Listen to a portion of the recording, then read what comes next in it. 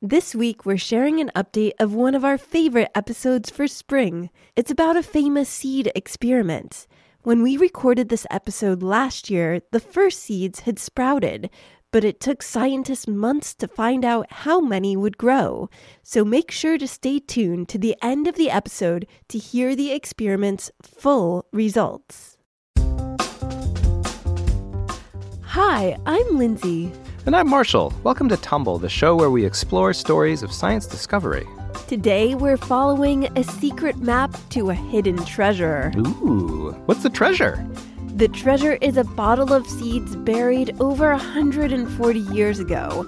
We're going to follow the scientists on a mission under the cover of night to dig it up in one of the longest-running experiments in history. Hey, Tumble fans! As always, I'd like to remind you that Tumble is free and available to everyone thanks to the generous support of our advertisers. But if you don't like hearing all those ads, you can listen to Tumble completely ad-free by subscribing to our Patreon at the $1 level or higher. Some of our new patrons this past week are Charlotte Moe, Salvador, Leland Oak, Maya Joe, Charlie, Tess, Magnolia, and Karena Joy. Thanks so much, y'all, and I hope you're enjoying those ad-free episodes. All right, so we're hunting for treasure. So tell me, is this bottle of seeds, are the seeds made of gold, or do you plant them and a magic tree grows that grants wishes? Because that's a cool science thing. Very scientific. But before we find out the secret of the treasure, let's meet our guide. I'm David Lowry. Oh, I know that guy. That's our friend David. Yeah, we've known David and his family for years, beginning when David was just getting his start as a plant biologist. Yeah, don't get him started about switchgrass. Seriously. David is now a full-grown scientist at Michigan State University, home to an epic seed experiment.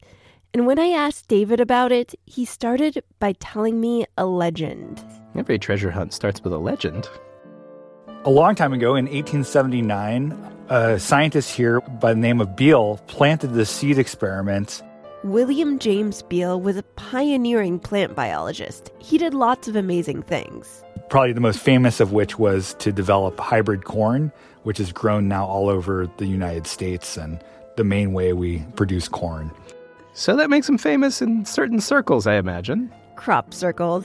The seed experiment was just one of many things he did, but it probably has become one of the more famous ones because it's lived on to this day. It's called the Beale seed experiment. Only famous experiments get names. So Beale was very interested in the question of how long seeds would survive in the soil. It's a simple question and kind of a simple experiment. It's a lot like the one that many of us have done at school or at home. Like when you take a bean and test the different conditions for a plant to sprout, like how much light it gets, or what kind of soil it's in, or how much water it has, or how recently you've eaten it. Exactly. But Beale's condition was time. A lot of time. Here's why. Oftentimes we think of seeds as just being kind of boring. They just kind of sit there. They don't do anything. But in reality, seeds are these amazing ways that plants stay in a state of suspended animation up to many years. So meaning that the seeds aren't really alive, but not really dead either, just full of potential. Right. When you're talking about seeds in a packet or seeds underground, they last more than one season, but we don't know how long. So there's not an expiration date printed on it? Because No. You should just look at that. No, but Beale wanted to know the expiration date, so he set up an experiment that would last 100 years. What he did was he put seeds from 23 different species into 20 different bottles, and he had 50 seeds of each species that he put into those bottles. 23 different kinds of seeds and 50 of each seed divided into 20 bottles. So somebody do that math problem. And then he dug a big hole in the ground and he buried the glass bottles in a row, so all 20 of them in a row. The next step was to dig up one bottle every 5 years, at night, so as not to disturb the seeds in the other bottles. You stay asleep, little seedies. Don't be disturbed by the people digging up your home. Then Beale would plant the seeds from that bottle and see what sprouted. So what did he see? He would see little grasses and tiny little flowers in his flat of soil. He'd write down how many sprouts there were. And he did this until he got really old and decided to pass the experiment on to a younger scientist. And that scientist decided to make the experiment even longer.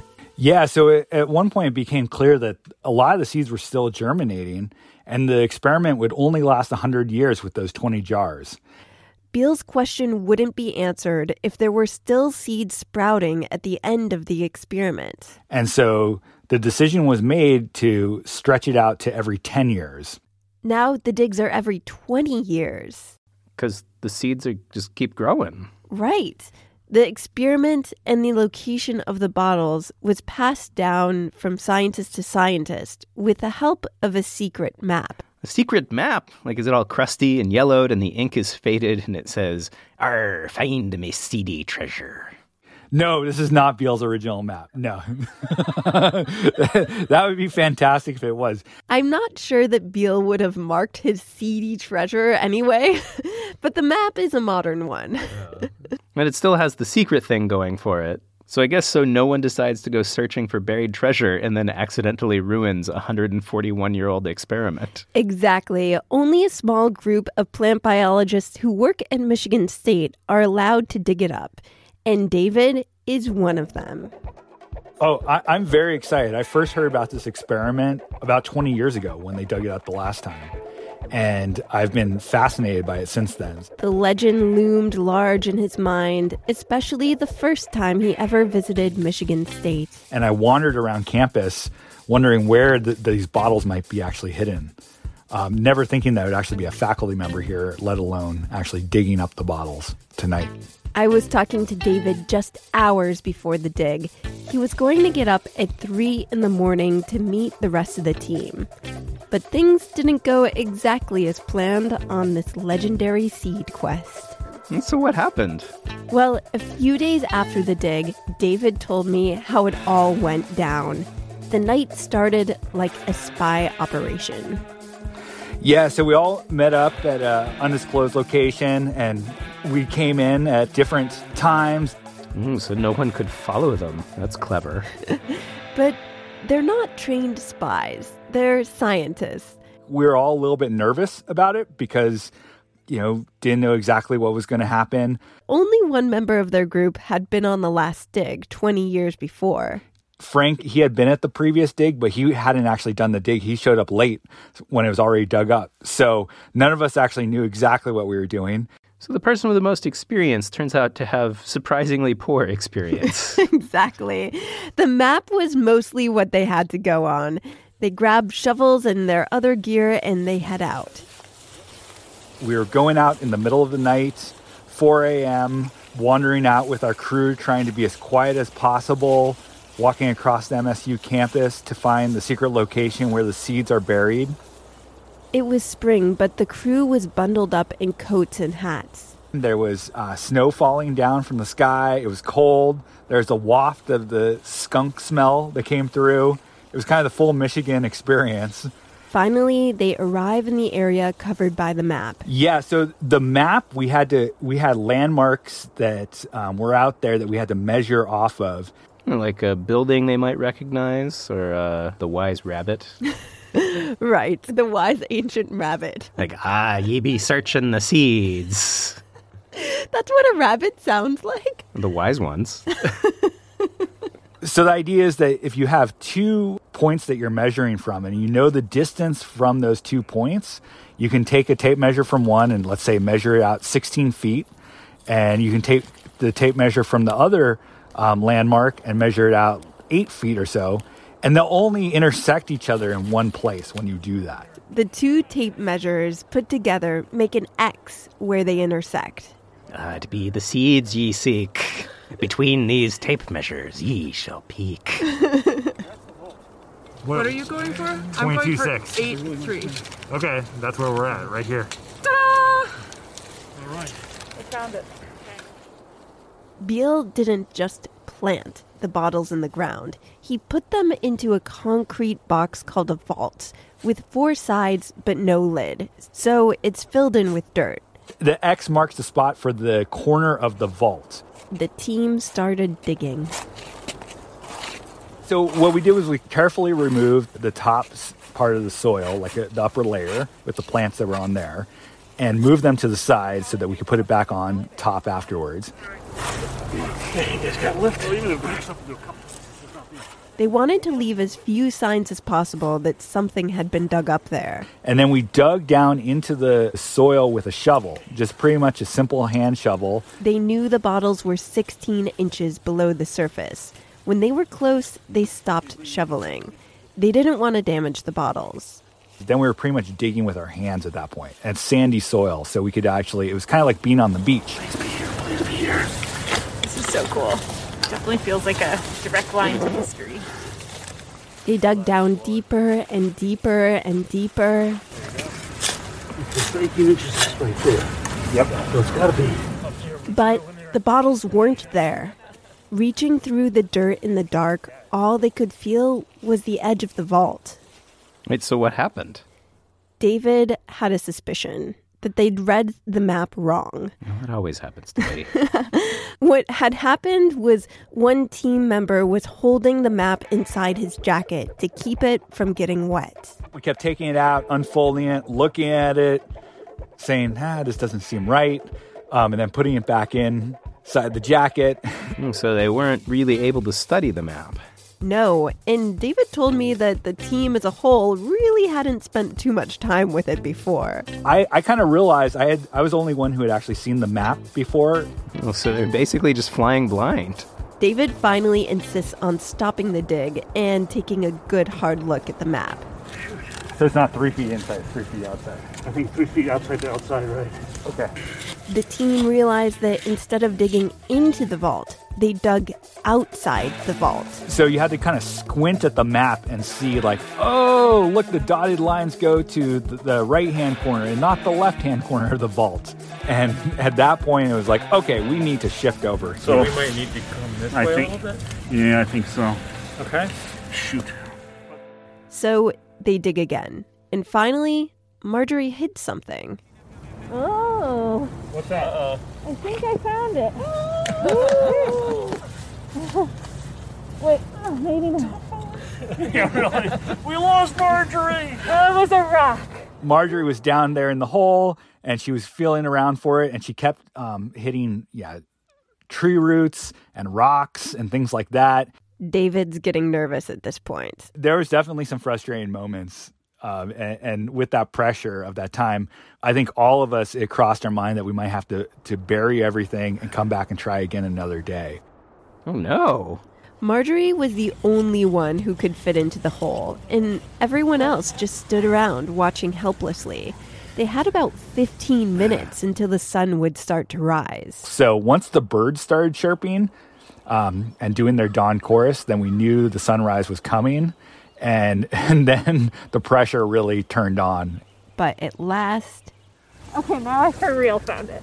You did? Yeah, I definitely did. Yeah, look at that. Marjorie carefully removes just one bottle, leaving the rest untouched for future generations. Oh, don't spill it. There it is. Wow. There it is. The bottle's made of thick, clear glass with a long neck and a rectangular body. It's filled to the top with sand, and the seeds are hiding inside of it. Mission accomplished. Not yet. The seeds have to make it back to their new home without anyone spilling or breaking the bottle. So did David get to carry it? No, that was a job he definitely didn't want. I'm a klutz when it comes to science things. Wait, so isn't he a scientist? So, what things is he not a klutz with? He's actually a great ice skater. Olympic figure skating, fine. Can land that triple Lutz, no klutz. But when it comes to science things, do not hand me a beaker. Ultimately, another scientist drove the bottle back, and the whole team goes down to the basement of the building. And so the basement of the plant biology buildings has a bunch of different facilities down there, and including over 200 of what we call growth chambers. And these are like giant things that look like huge refrigerators that have open doors on the sides of them. These growth chambers are designed for scientists to run their plant experiments under precise conditions, from the light to the temperature. So we took the bottle and we spread it out on top of a flat full of topsoil, and we wetted the soil and then placed that flat carefully inside of one of the growth chambers. With the seeds finally settled in soil around 8 a.m., David was done being a scientist spy treasure hunter. Now his job was to check to see if anything sprouted. And a few days later... Looking over the soil, oh my God, there's something that germinated. It was one tiny, very normal-looking, two-leafed little sprout coming up from the soil. Wow. From a seed older than my great-grandparents. Oh my gosh. I didn't expect to see anything today. This is... wow. I love how excited David is. He's like a proud plant dad. In the days after, other seedlings followed. Yeah, so at this point, we have 9 seedlings that have germinated, and they all look like the same species. Wow, so that means Beal's experiment isn't over. We still don't know how long seeds can last. The experiment is scheduled to go on to 2100, 221 years after Beal started the experiment. David plans to be at the next dig, and after that... Yeah, I'll make sure that the map gets passed along to somebody else. At this point, we have the buddy system going where at least 2 people on campus need to know where this thing is. We can't just have it be one person anymore. So one thing we learned is make sure to study the treasure map in advance of the treasure hunt. For sure. And here's another thing David's taking away from the experience. To really have the long-term perspective on science, and that, you know, what you do today may have an impact many years in the future. You too could send scientists 100 years in the future on a wild mission in the middle of the night. For science.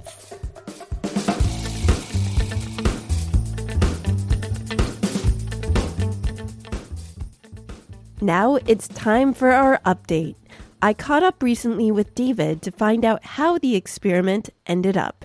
Since the last time we talked, there's 20 seeds that came up from the soil that was inside the bottle. 14 of those seeds sprouted naturally, but David and his team wanted to take it a step further. To see if there was any more that could come up, we stuck the flat containing the seeds into a cold room where they remained for almost 2 months. And we know that cold stimulates seeds to grow. This actually ended up working. So when we took them back out of the cold room, we got 6 more to germinate quickly. Wow, okay, so that's a total of 14 plus 6 late bloomers. That's 20 seeds. So which plants were they? All 20 of the seeds that germinated in the experiment were from the genus Verbascum. But the plants weren't all the same species of Verbascum, which was a surprise to the scientists. So they're planning more experiments to find out exactly what they are. But David's already learned a lot from this stage of the Beal seed experiment. It tells us that seeds like Verbascum can stay viable for up to 141 years in the soil seed bank. And, you know, we're looking forward towards the future. So 18 more years from now, in the year 2040, we hope to go out there and do another dig, see if there are viable seeds at that point. A year after doing this show, I'm still shocked by how long this experiment is. I know. Kids listening today will have to wait for the next installment in 18 years. But they'll only have to wait 2 weeks for our next all-new original episode, which is a lot shorter. It's a lot shorter. We still have more episodes left in Season 7. We just both got sick last week and had to take a little break. But stay tuned for more exciting science stories. Thanks to Dr. David Bryant Lowery, Associate Professor of Plant Biology at Michigan State University. Thanks also to MSU Communications for the audio used in the story. To learn more about the Beal seed experiment, listen to our bonus interview episode with David. It's available to patrons who pledge just $1 a month or more on patreon.com/tumblepodcast. Plus, you can learn more about the experiment and plant biology in general at our website, sciencepodcastforkids.com. You can also upload your drawings and photos to us there, or email them to us at tumblepodcast@gmail.com. Sarah Robertson-Lentz designed the episode art and is our head of partnerships. I'm Lindsay Patterson, and I wrote and produced this episode. And I'm Marshall Escamilla, and I made all of the music. Tumble is a production of Tumble Media. Thanks for listening, and join us next time for more stories of science discovery.